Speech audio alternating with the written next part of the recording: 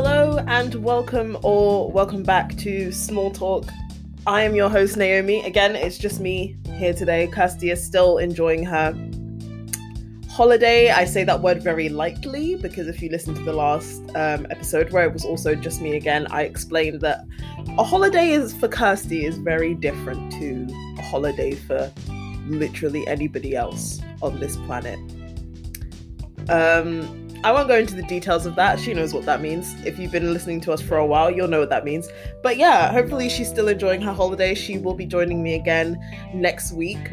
Today, I thought I would take things back a little bit, like reminiscent to how Small Talk was at the start when we first began, where we kind of used to use our good old trusty random question generator and just talk about some very light-hearted topics, because I feel like we've been talking about a lot of very serious things for the past couple of months, which isn't necessarily a bad thing because they're topics that need to be talked about. You know, things are happening in the world, and Kirsty and I are very intelligent and very opinionated women, and so I think we have very good conversations about these things.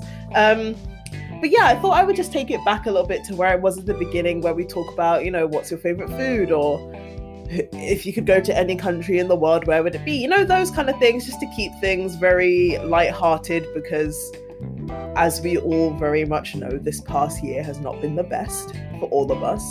That being said, I did pay another visit back to our friend, the good old trusty random question generator. I know it has missed us because it's been a while since we've been there, but I saw this one question that really, really stuck out to me. So now this whole plan that I had to keep it really lighthearted is like, it's completely gone down the drain. That's not what we're doing today. And not that the question is going to be like really depressing, what I'm going to be discussing, but I think it's an interesting topic, and it's not going to be as lighthearted as like, what's your favorite thing to cook? So the question that really stood out to me was, what is the biggest risk you've taken in your life? And this one really stopped me in my tracks, because I've taken a lot of risks in my life. I'd like to think so. Not crazy, stupid risks that, you know, like life-threatening risks, even though you could argue that just being alive, any single thing that you do could potentially be life-threatening, because nothing in this life is ever without risk. That's not what I mean. But I mean, as in, I'm a person that likes to not necessarily live life on the edge, but I like to enjoy my life. I like to try new things, try different things. I don't like to lead a boring life. Well, not what I would consider a boring life. I know there are probably other people in the world who take much bigger risks than I do, and they would look at my life and say that comparatively it is boring. But I mean, I think my life is at a pretty good place for where I want it to be. But I think, yeah, when I was really thinking about it, I was like, what is the biggest risk I've taken? And I really think that the biggest risk I've taken is also probably the most recent risk that I've taken. And that is the choice to move out of my parents' home in the middle of a pandemic. And just saying it in that sentence right there is like, why did I do that to myself? That's a really big risk. This is my first time moving out and living on my own. If you know me or you don't know me at all, I haven't been to university, so I never really had that kind of university experience, I guess, of, you know, living in halls and all of those kind of things. I kind of watched all of my friends do that kind of thing. And if I'm being quite honest, it didn't really appeal to me. I'm not gonna lie. Like, I commend you university students a lot, but as someone who was on the outside looking in, who very much just enjoyed the best parts of the university experience, because I'd go visit my friends when they'd say that there was like events or whatever going on. They'd be like, oh, this club night is happening, or this festival or something is happening. I'd go up for the weekend, and then I'd be like, great, I've had my fun. And now it's time for you to go do lectures and write essays. I'm gonna say peace out. I'm not here for that. So I kind of very much got to enjoy the best parts of the university life, and then I kind of just watched them suffer through the rest of it. So having that experience, I really commend you guys, because personally, I do think that university is something that is made out to be something so much better than it is. And I think for the amount of tuition that is being charged, especially in this country, the standard is really not where it should be. And that's not to say that I will not ever go to university in my life. It's not something that I've completely just ruled out. It's more so just that I haven't prioritized it at the moment, or I realized very early on what a big investment it was going to be, not just financially, but also mentally as well. And I hadn't found that career path or that course that I was really, really set on so much that I could say to myself, I'm willing to make that investment for that thing because I know I'm going to get this specific return. So if I do get to that point in my life where I decide on a career that needs me to have a degree, because obviously not every career in this life needs you to have a degree, and as we're seeing more and more, we're getting a lot of more people graduating university with degrees and they can't get jobs with said degrees. So if I do find that thing, that course that I decide this is absolutely what I want to do, or that career path that's like, yeah, this is me, this is going to be my life and I need to have a degree for it, then I 100% will go to university and I will make that investment. But for me, where I am in my life right now, it just doesn't seem necessary. So it's not something that I have done yet. Let's say yet.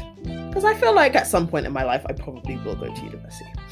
However, oh my God, even without Kirsty here, I just managed to somehow go off on a ridiculous tangent. I thought it was when it was just the two of us together. But circling back to what the original point of the episode is supposed to be, this is my first time having ever moved out of my parents' house. This is my first time living completely alone. And I decided to do that, in the middle of a pandemic. So I think it was maybe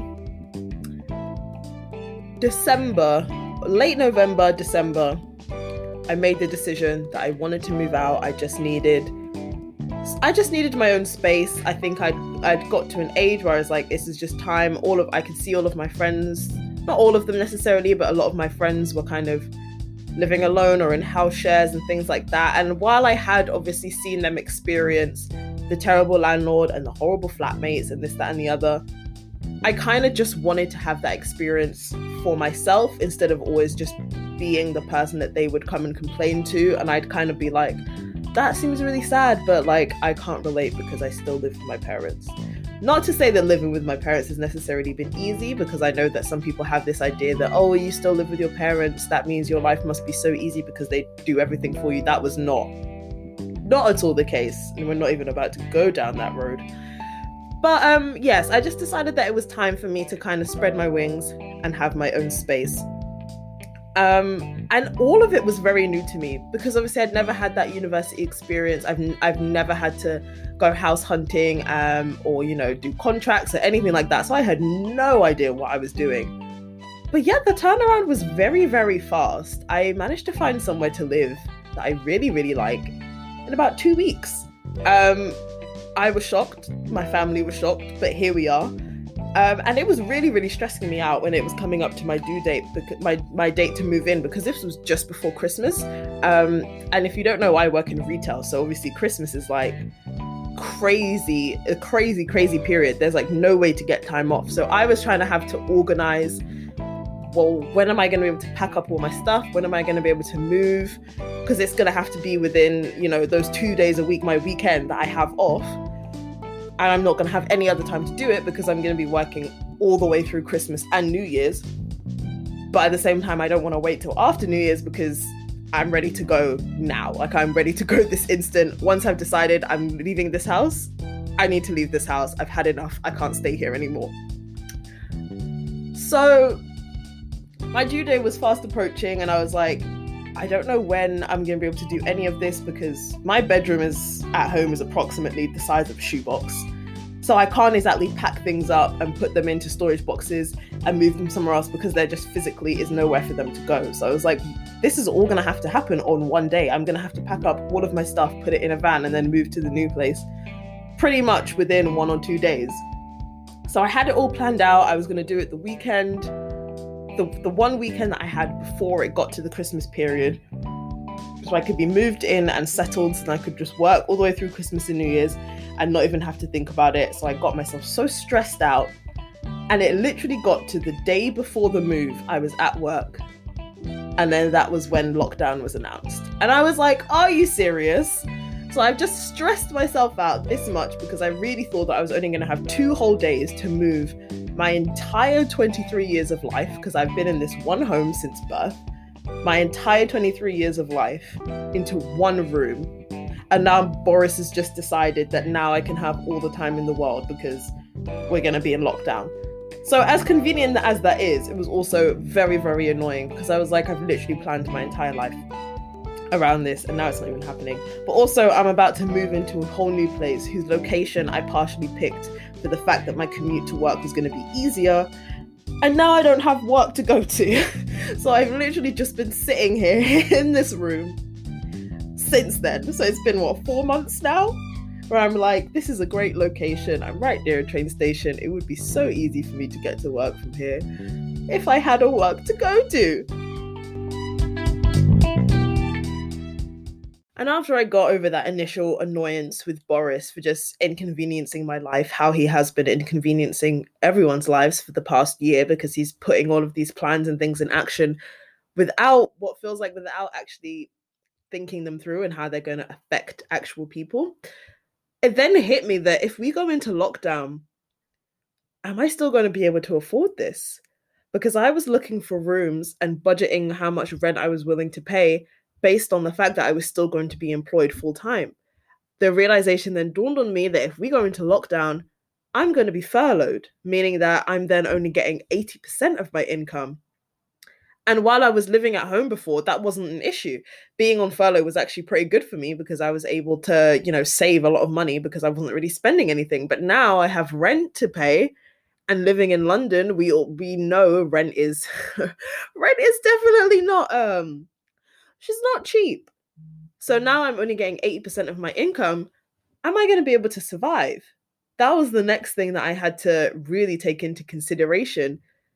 But by that point, it was too late because I'd already decided that I was moving in. I'd already signed the tenancy agreement. I'd already set the date and the time. There was no going back. So I really just had to move in. And for that first month, I kind of had to just sit and lie in waiting and sort of be like, I'm not actually sure how much money I'm going to get paid for furlough this month. I really just have to sit and wait and pray that this is going to be enough, not only just to cover my rent, but for me to survive. And I'll be honest, that first month was very difficult because I've never had to really budget myself that much because I've worked since I've left school, but I've always been at home. And obviously, no, my parents don't support me financially, but living at home, you don't really have that many expenses. So yes, I was, putting money into savings and, putting money aside to go on holidays and, buy whatever things I wanted to do. And I don't think I've been like a particularly frivolous spender, but I've never had to have this much structure in my life. I've never been at a point in my life where it's been like, if you run out of money, you're not going to be able to live. I've never experienced that before. And that stress is not something that I would wish upon anyone. And I know that my situation is still a lot better than a lot of people in this country. So I can't even imagine what people who have to really rely on benefits or have lost their job and been made redundant because of the pandemic and have, families to support. I can't even imagine the difficulties that they're going through. And I don't even really want to imagine. I hope that I never am in that situation. And although I have always been sympathetic to those people because, I've never been someone who has always had a lot of money. I've always, I'm from a very much working class background. I am also very aware that I still have a better situation than other people in this world, other people in this country. And I'm very, very, very grateful for that. And that's not something that I would ever forget. But yeah, those first few weeks, especially because I was also learning how to do full grocery shops for myself. Yes, obviously I used to go grocery shopping and things like that for myself and buy whatever things I needed. But as I say, it was never a case of you need to make a choice between this thing or that thing or you're going to starve. I would always be able to get the things I wanted because I didn't really have many other expenses, so I didn't have to think about it that much. That being said, being from the background that I'm from, I'm very good at looking for deals in supermarkets. So again, that was something that really, really helped me once I moved out because I knew how to go shopping properly and find good deals and not overspend. I think the issue was not that I was overspending because I was buying too much in the supermarket. I think at the start I was overspending because I was bored and I had nothing else to do but to go to the supermarket. So I'd be going there like every 2 or 3 days. And just like I'd go there because I'd be like, oh, I've just run out of this thing. Let me just pop to the supermarket. I've run out of this thing. Let me just pop to the supermarket. And I wasn't stopping myself because at that point I hadn't really learned how to fully keep myself occupied. And also I was convincing myself that, you need to go out for a walk and get some exercise. May as well just go to the supermarket. And we all know that once you step foot in a supermarket, you always leave with things that you had no intention of ever buying. But imagine that I'm doing this like every 3 days. So I really, really had to put a stop on myself for that because I realized that that just was not going to be a sustainable habit for me to get into. Yes, it might be more okay once I go back to work and I'm back up to full wages, but right now I'm trying to survive on less, so I need to it's better to get myself into these good habits now and get used to living off of less money. Then I can loosen the straps a little bit more once I go back to work and I'm earning a little bit more. But anyway, that being said, I'm very much enjoying being here. It's very nice to have my own space, but I'm also not so far away from people that I feel like I'm isolated. I'm still in the same city. I'm just, a train ride away from my family, and we're a bubble. So before anyone says, "Oh, COVID, you shouldn't be going to visit your family," we're a bubble, so it's all good.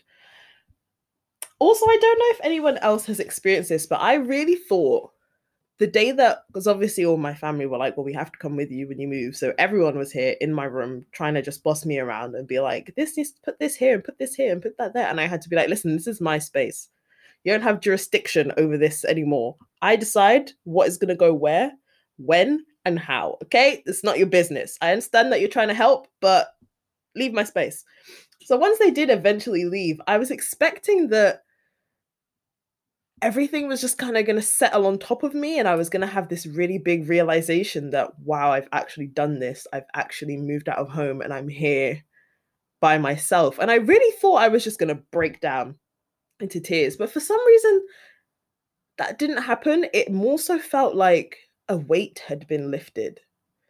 And so for me, at that point, that was when it really set in that although that was a big risk that I took, that was the right thing for me to do because I felt so much more at ease. And yes, it could have gone completely sideways, but the fact that I took the risk, despite having thought about it for so many years and deciding that it wasn't a risk that I was willing to take, and I pushed myself to that limit where I was like, you need to do this now or you're going to break. And the fact that I did it and I survived it. This is all sounding very, very dramatic. This is really sounding like my life at home was so like terrible and traumatizing. It really wasn't. It really wasn't that serious. I just like to be dramatic. And since nobody's here to stop me, I'm just going to continue to tell my story in a very dramatic way. So yeah, when that didn't happen the first night, I was like, okay, maybe I just need like a period of settling in, and maybe after over the next few days, the weight of the situation is gonna, I'm finally gonna realize and be like, oh my God, what have I done? But actually, I settled into living alone life very, very easily. And I think obviously that's very much a testament to my parents because they've raised me in such a way that I can be independent and self-sufficient and I know how to look after myself. I haven't moved out without the knowledge of how to cook for myself, how to clean up after myself, and how to do laundry. I've left home with all of those skills because those were things that I had to do at home anyway. So making this transition from living at home with them to living here alone actually hasn't been that bad because I haven't had to learn so many new things from scratch. So a testament to them. But I think I have to give props to myself also because I think over the years I've very much prioritized traveling, and I've taken the time out to do a lot of traveling, gone on a lot of holidays, sometimes solo, sometimes with groups.